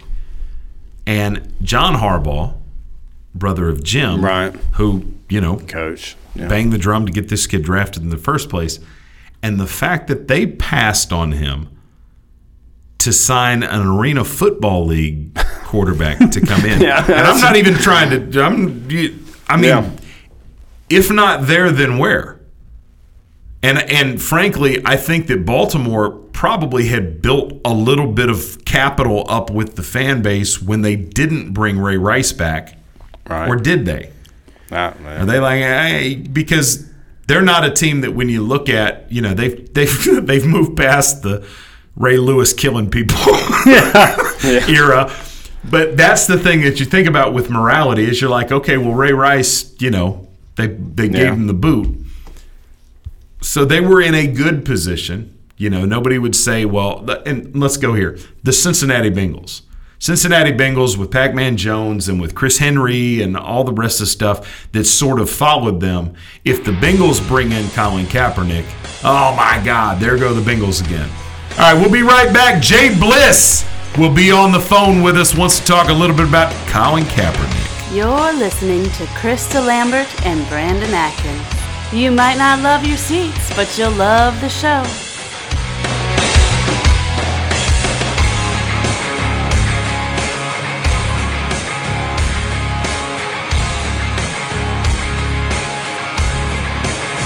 When I was just a tiny baby, I was stolen from my parents. I was imprisoned in a cramped cage and was touched and photographed completely against my will, solely for somebody's profit. Then I started to grow bigger, and they locked me away for life. If you knew that was the life of a tiger cub, would you still pay to pet her? Learn how they're exploited through petting and photo ops at cubabuse.com. Hello, I'm Rob Beckley, lead singer of the band Pillar. I served in the Army Reserve for 8 years, and it taught me lessons in teamwork, leadership, and organizational skills that I still use today. Serving part-time in the Army Reserve also offers skill training, money for college, and bonuses up to $20,000. So if you're up to the challenge, talk to your local Army Reserve recruiter today or check us out online at goarmyreserve.com. You too can be Army strong in the Army Reserve. Everyone deserves a decent place to live. Everyone. Decent shelter is something we all need to thrive. Through shelter, we empower. Visit Habitat.org to donate today. You grew up knowing you could do anything. As a soldier in the U.S. Army, you'll test your limits and feel the pride of doing things you never thought possible. With guaranteed training in one of more than 150 career fields, up to $40,000 cash enlistment bonus, you'll earn a steady paycheck, get money for college, and gain valuable experience while you learn how to be a valued team leader. To find out more, call your local Army recruiter or visit us at goarmy.com. There's strong, and then there's Army Strong. Hello, I'm Rob Beckley, lead singer of the band Pillar. I served in the Army Reserve for 8 years, and it taught me lessons in teamwork, leadership, and organizational skills that I still use today. Serving part-time in the Army Reserve also offers skill training, money for college, and bonuses up to $20,000. So if you're up to the challenge, talk to your local Army Reserve recruiter today or check us out online at goarmyreserve.com. You too can be Army Strong in the Army Reserve. My name is Bobby. I'm a veteran and lost my leg to a roadside bomb. My victory was going from a wheelchair to becoming a weightlifting champion. I'm Sam. I'm a veteran. My victory was finding a career that I could be proud of. At DAV, we're on a mission, helping veterans of all generations get the benefits they've earned. I'm Cece. My victory was finishing my education. When America's veterans win, we all win. Help us support more victories for veterans. Go to DAV.org.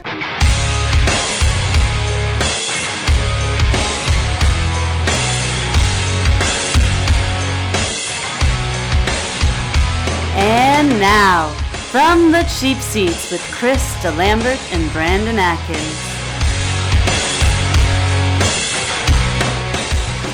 All right, welcome back. I'm Chris DeLambert, Professor Trent Nichols, Diamond Dave Kaplan. We're 2/3 of the way through this thing.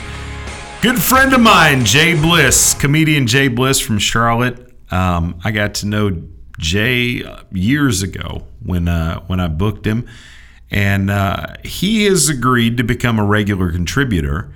And first out of the gate, and we'll let you guys decide what you think, he wanted to talk a little bit about Colin Kaepernick and his situation. We'll see how this goes. Hey, man, how you been, man? How's it going? Good. Seems like a million years since we booked you at the Temple, and you blew your headliner off the stage, man.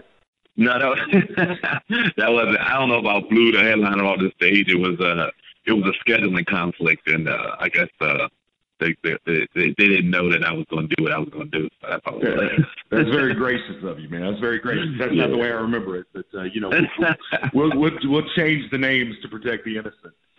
Right. So you've been in Winston-Salem this weekend. What's going on up there?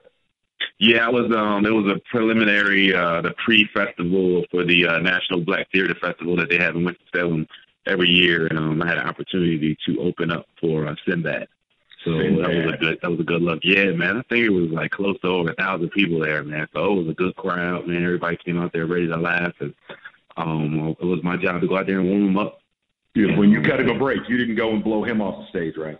Nah, you can't blow Sinbad off the stage, man. I mean, that's a whole different monster, man. I mean, he comes out and waves his hand, and everybody starts laughing. So that's not even close. So yeah, it was good. Well, the last time you and I spoke, we talked a little bit about Colin Kaepernick. I know you're a big sports fan, man, and while you're on the road, you stay knee deep in sports. But I want to know what you got to say about why Colin Kaepernick still not got a job. Well, there's a lot of different angles that you can take from this. I mean, you got a whole group of people that's saying they're going to boycott the league if Colin Kaepernick doesn't get a job, right? Then you got a whole nother set of people that's saying that he's being blackballed out of the league because of what he did by taking the knee during the national anthem. So I talked about this on my podcast, right? So this is how I look at the situation. He's not being blackballed, number one, right? And for anybody that's saying that they're going to be boycotting the NFL before he get a job, well, look at it for what it's worth, okay? His talent level does not quantify the controversy. So what the teams are saying is we're basically signing a backup quarterback. And is this backup quarterback worth the headache to sign this backup quarterback? Now, it'd be different if he was a starting quarterback. That means he's there to win games. So if you're winning games, then yes, it's worth the controversy. So we go to this, they go into their preseason and two quarterbacks go down for a team and they have no quarterback. Colin Kaepernick gets signed immediately. And the reason why he's getting signed is because his talent level at that point is there to win games and it's worth the controversy.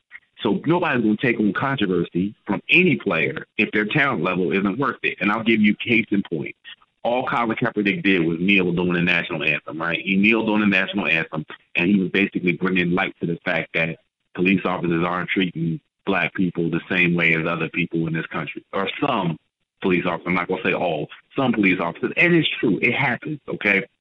And that's a big controversy. He didn't break the law. He just used his First Amendment. I mean, he used his constitutional right to be able to protest, right? So he's not getting a job because of that. Well, Adrian Peterson whooped this kid in the backyard with a switch, right? like it was a field hand, right? And then you had what's your boy named Greg Hardy threw his girlfriend on a bed full of guns and threatened to kill her, right? Then she didn't show up to court because he paid her off, right? They both ended up getting jobs. Why? Because their talent level superseded the controversy. They were willing to take the bullet over that controversy to be like, look, this person can win us games.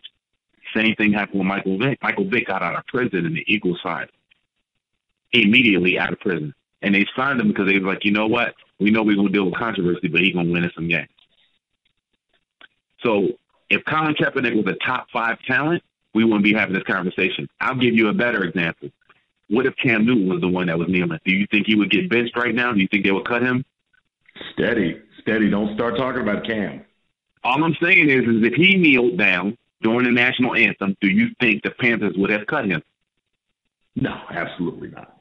And if they did, do you still think he wouldn't have a job? No, he'd be paid somewhere. He would get picked up immediately. He would get picked up immediately, wouldn't he? Well, yeah, he would. You drop Cam into the situation, and I mean, that's a hypothetical. Ben Roethlisberger, how many women has he got to rape before? Three rape charges, right? But that basically makes my point. If it had been him, right, Ben is winning games. If he was not winning games, that's why Johnny Manziel doesn't have a job anymore. You know what I mean? Like people, they're not going to put up with the controversy if you can't win them the game. So that's basically what it boils down to. And somebody saying, oh, they blackballing him because he stood up for his rights for black people. I mean, he's doing a great thing as far as donating money and giving his time and effort for all the things that he's doing for the disadvantaged youth within America, and then bringing light to the whole situation. He's doing the right thing. But his talent level is not where it needs to be. You know what would have made a better point about bringing acknowledgement to how police officers are mistreating black people? If Aaron Rodgers had took a knee, right? Tom Brady had took a knee, and Ben Roethlisberger had took a knee. If they would have took a knee for the same reason, it would have made a better point. But they all let they were like, it's not. I'm telling you, they would have made a better point because people would have said, wait a minute, it must be a problem. There wouldn't have been as much vitriol going on between the fans if those were the ones that weren't taking the knee over what they did. But the fact that it was Colin Kaepernick, they're like, oh, well, you know, he's just an angry black guy. No, he's not an angry black guy. He's telling the facts. But he's a backup quarterback when he did it. And if he had been a starting quarterback and a top 5 quarterback, we wouldn't be having this discussion right now. Because if Cam Newton had did it, and he's a top 5 quarterback in the league, if Cam Newton had did it, we wouldn't be having this discussion. It wouldn't even be an issue. They'd be like, Cam did it. He's still starting. It's time to move on. That's all they're going to say. And if the Panthers would have cut him, the Browns would have picked him up immediately. No question. Well, and had he wound up in Cleveland, he would have suddenly sucked anyway, so it doesn't matter. Yeah, but he still did. But they would have been like, well, it's worth the controversy. It's worth the controversy. That's how you have to look at it. I don't think that Colin Kaepernick is being blackballed. All I'm thinking is his talent level isn't worth the controversy. That's all it is. If he never kneeled, he would have had a backup job as a quarterback, right? But the fact that the controversy, which it shouldn't even be a controversy, the fact that it is a controversy, owners, coaches don't feel like it's worth the time and effort from the media standpoint to deal with over a backup quarterback that probably not going to win you a game. If he gets fired as a starter, they're going to deal with it. So what's the quarterback in LA now in the ranks? Is that Goff? Jared Goff, yes, sir. If he goes down, right, they might sign Colin Kaepernick. I mean, they might sign. But you think headed into camp, there's not enough reward on that risk for anybody in the NFL, and they're just going to take a seat. No, because right now, if you sign him right now, that's all they're going to be talking about for camp, right? So everybody's distracted, right? But we've got all this distraction from a backup quarterback, not a starter, the backup. So they're not going to want to deal with that.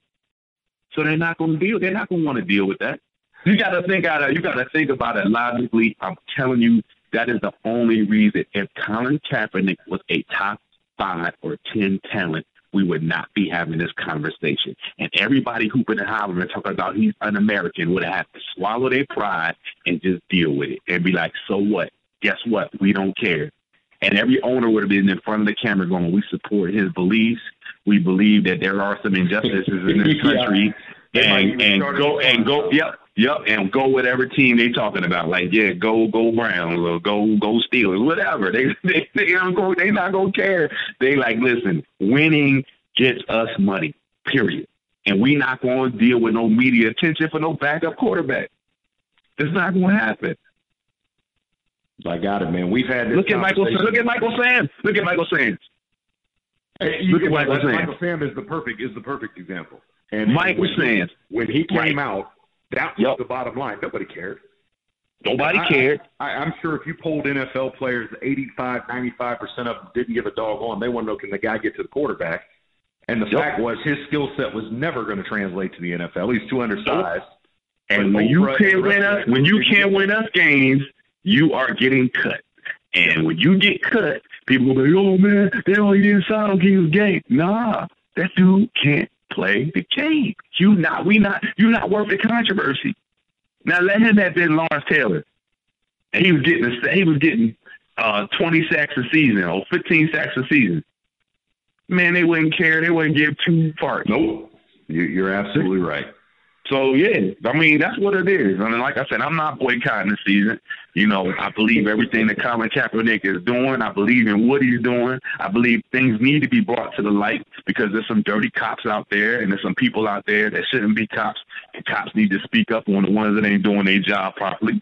And those things need to be brought to the limelight and things like that. And when he get a job, I'll be happy for him. But if he don't, I guarantee you he's still going to do the same thing he's doing right now, and that's bringing attention and still putting his own money up to do things to change it. But ain't nobody talking about that. So, you know, they mad. Let him pick his hair out more. I'll pick it out some more. I want him to have the biggest afro of all time. I want to have the biggest afro. I want his afro to be so big when he gets back in the NFL, they won't even have a helmet to fit him. They're like, we can't even get a helmet on this dude. That's how big I want his afro to be. I want his afro to be ignorant. And then I want it to be so big that they start selling afro wigs at the games. That's how big I want it to be. You know what I mean? You know, he gets a shot as a backup quarterback somewhere and slips up into the right situation. Who knows, man? And the marketing geniuses of the NFL have that. So, hey, where can we see you next? Next, I will be in the North Carolina's Funniest Finals on Tuesday at Good Nights in Raleigh, North Carolina. And then I think I have a show in Tryon, North Carolina that Wednesday night. Saturday, I'm in a corporate gig in Miami. So just keep a lookout. Look me up. Comedian Jay Bliss. That's comedian, the letter J, BLISS. Google that, at that. Do whatever you need to do on social media to find me. And I will have all my show dates and things like that, man. Hey, man, it's great talking to you, man. Hopefully I'll be able to do some of this on a regular basis with you on your show. Don't go anywhere. We'll be right back. You grew up knowing you could do anything. As a soldier in the U.S. Army, you'll test your limits and feel the pride of doing things you never thought possible. With guaranteed training in one of more than 150 career fields, up to $40,000 cash enlistment bonus, you'll earn a steady paycheck, get money for college, and gain valuable experience while you learn how to be a valued team leader. To find out more, call your local Army recruiter or visit us at GoArmy.com. There's strong, and then there's Army strong. The V Foundation and board member Robin Roberts are dedicated to declaring victory over cancer by funding cutting-edge research. Jim Valvano's greatest legacy is the V Foundation. You can help join the fight. Give the gift of time. We need passion. We need teamwork and momentum. The time to act is now. There's not a moment to lose. Every dollar counts. Every day counts. To find out how you can join us to defeat cancer, please visit jimmyv.org. My name is Bobby. I'm a veteran and lost my leg to a roadside bomb. My victory was going from a wheelchair to becoming a weightlifting champion. I'm Sam. I'm a veteran. My victory was finding a career that I could be proud of. At DAV, we're on a mission, helping veterans of all generations get the benefits they've earned. I'm Cece. My victory was finishing my education. When America's veterans win, we all win. Help us support more victories for veterans. Go to DAV.org. Welcome back to From the Cheap Seats.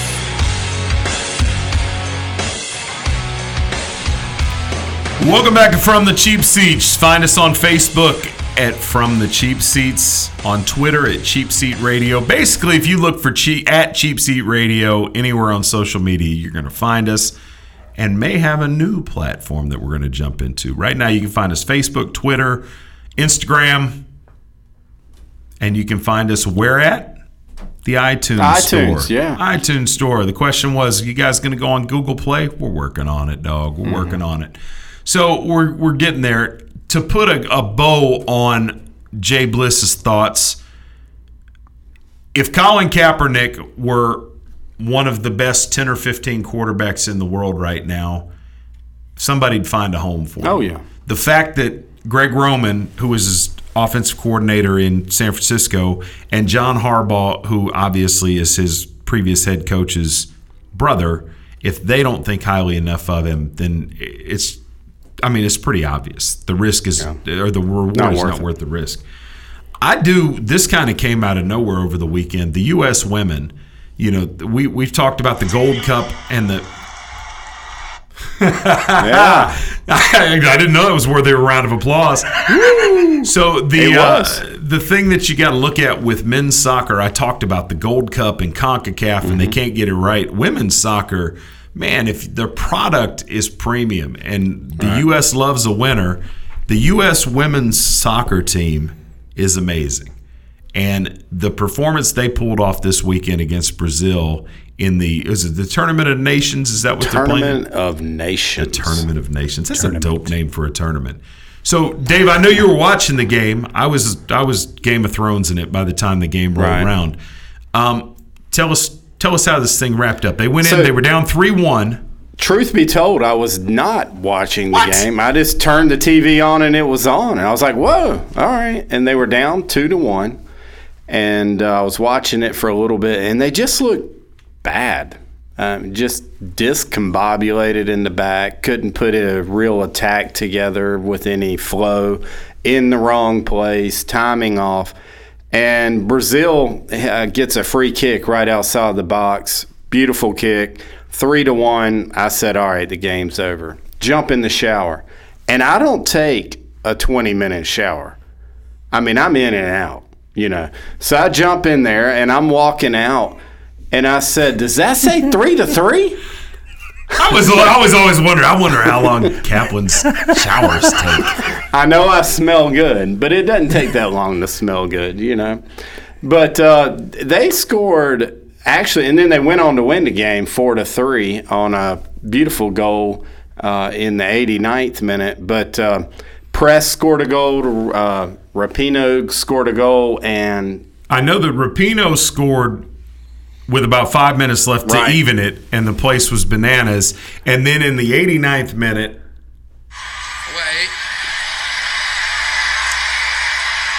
to Rapinoe, Kelly O'Hara, cross the near post, that's it! Julius at home, and the USA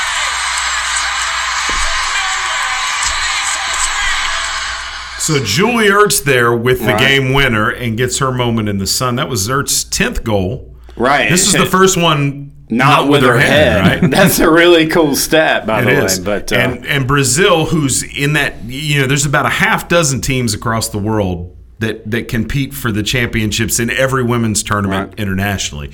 Brazil is in that mix. They were a little late to the party, but they've really become a powerhouse. But the U.S. showing why. Yeah, I think Japan, is another one that's usually pretty competitive. But Sweden. Yeah, absolutely. There's a handful of them, but the U.S. still top dog as it applies.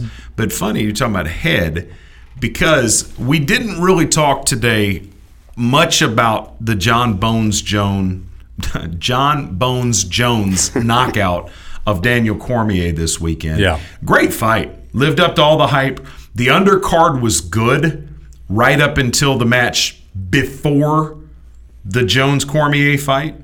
But that was just a bad matchup in terms of style. But the headline bout, John Bones Jones making his return, huge. Now, for those of you that did not watch the fight and all you saw was the highlight of Jones' shin to the skull knockout kick of Cormier, may not realize, and you cannot overstate this, Cormier whooped his ass for 2 rounds. Yeah. I mean, completely dominated him, forced the issue, was landing, and I think got a little too cocky because Jones hadn't been able to really land a kick, and Cormier was overcoming Jones' length by crowding him.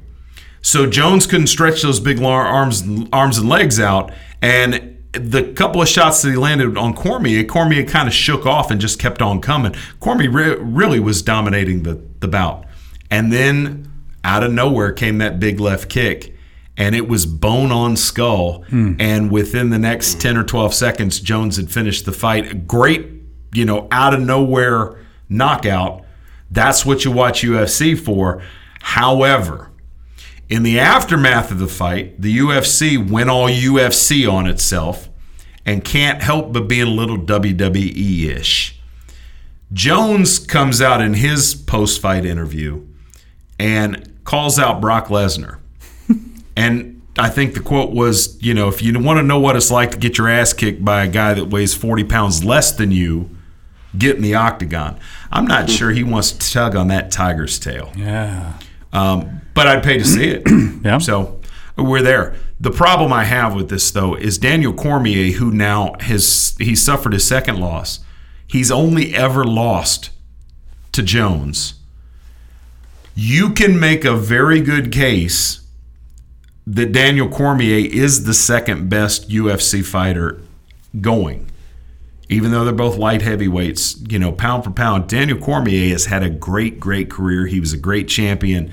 The kind of mantra was, well, he's just keeping the seat warm for Jones when Jones comes back. Jones came back, handled his business, looked great. But in the aftermath of the fight, I have an issue. Roll the tape, if you would, Trent. Give us your thoughts right now. I don't know, man. I thought the fight was going well. I don't even know what happened. It's like I got kicked in the head. Oh, man. I'm so disappointed. I don't think it's a good idea to interview fighters after they've been knocked out, but I really wanted to give you a chance to express yourself. I know this was an incredible moment for you. It was very emotional. What can you say at all about this and the rivalry between you and John? I don't know, man. I guess if you win both fights, there is no rivalry, so I don't know. Thank you for everything, Daniel. Daniel Cormier, ladies and gentlemen. Look, I don't know when the last time you were concussed, Trent. I know the last time I was, and I didn't have any business with anybody sticking a microphone in my face. Yeah. Daniel Cormier deserved better than that, and the UFC should be ashamed of themselves. And I mean that from the bottom of my heart. I like how I said I typically don't like to Yeah, Joe Rogan said, but I'm doing it. Well, Joe Rogan threw the organization under the bus. Well, I don't think it's a good idea to do this, but here I go. Yeah. And it wasn't a good idea, and I was pissed. I'm not going to lie. Daniel Cormier may well be the second best fighter in the entire world. He deserved better than that. He fought like a champion, and for them to trot that microphone out and stick in his face a minute and a half after he'd been pretty much knocked out cold, not cool UFC, not cool Joe Rogan. You owe the guy an apology. He deserves better than that. Am I off the rails on this? I have a real problem with it. See, Joe did come out with a public apology. Dana White said he wasn't supposed to interview him, but he said Joe's apology was, I don't know what I was thinking. I had the mic in my hand. I didn't know what to do. I apologize. Come on. Right. That is the worst apology I've ever heard. Well, and to have made, I didn't know what I was doing, but then in the context of the interview to say, well, I don't think it's a good idea, but I'm doing it anyway.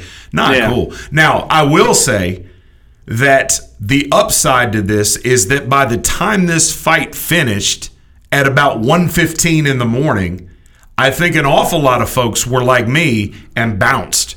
I mean, Cormier hadn't even gotten him off the mat, and I was out the door headed home. Social media picked this thing up and ran with it everywhere, and I hope the backlash is in favor of Cormier and against the UFC, and I hope some people make him pay for this because it wasn't cool. Yeah. And, I don't know why I'm so emotionally invested in Daniel Cormier. I don't know him from Adam, but I know he's been a great champion. I saw his performance there, and he didn't deserve that to be caught crying and blubbering on camera with a microphone broadcasting out to the world. Bad job, Joe Rogan. Bad job, UFC. That's what I got on that. I agree. Absolutely. I mean, that's great analysis, guys. Yeah. Well, you done good, Chris. Well, thanks, man. I mean, when I had a concussion after a wrestling match one time, and there's parts of that the next 4 hours, 5 hours that I have no idea. I'll never remember besides what I was told. I don't remember. I couldn't get my lock opened in the locker room. I never remember being at the hospital.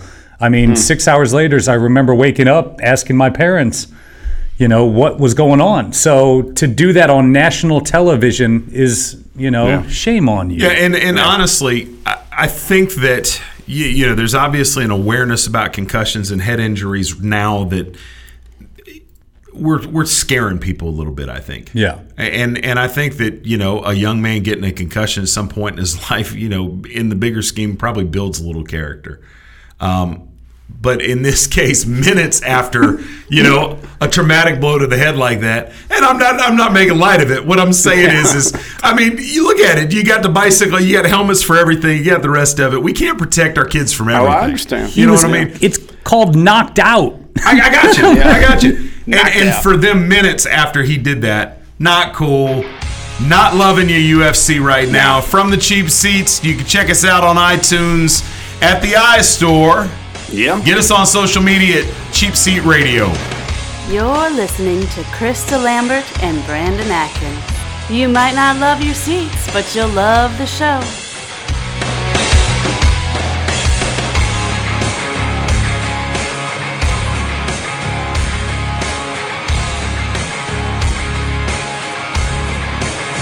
When I was just a tiny baby, I was stolen from my parents. I was imprisoned in a cramped cage and was touched and photographed completely against my will, solely for somebody's profit. Then I started to grow bigger, and they locked me away for life. If you knew that was the life of a tiger cub, would you still pay to pet her? Learn how they're exploited through petting and photo ops at cubabuse.com. Hello, I'm Rob Beckley, lead singer of the band Pillar. I served in the Army Reserve for 8 years, and it taught me lessons in teamwork, leadership, and organizational skills that I still use today. Serving part-time in the Army Reserve also offers skill training, money for college, and bonuses up to $20,000. So if you're up to the challenge, talk to your local Army Reserve recruiter today or check us out online at goarmyreserve.com. You too can be Army strong in the Army Reserve. Everyone deserves a decent place to live. Everyone. Decent shelter is something we all need to thrive. Through shelter, we empower. Visit Habitat.org to donate today.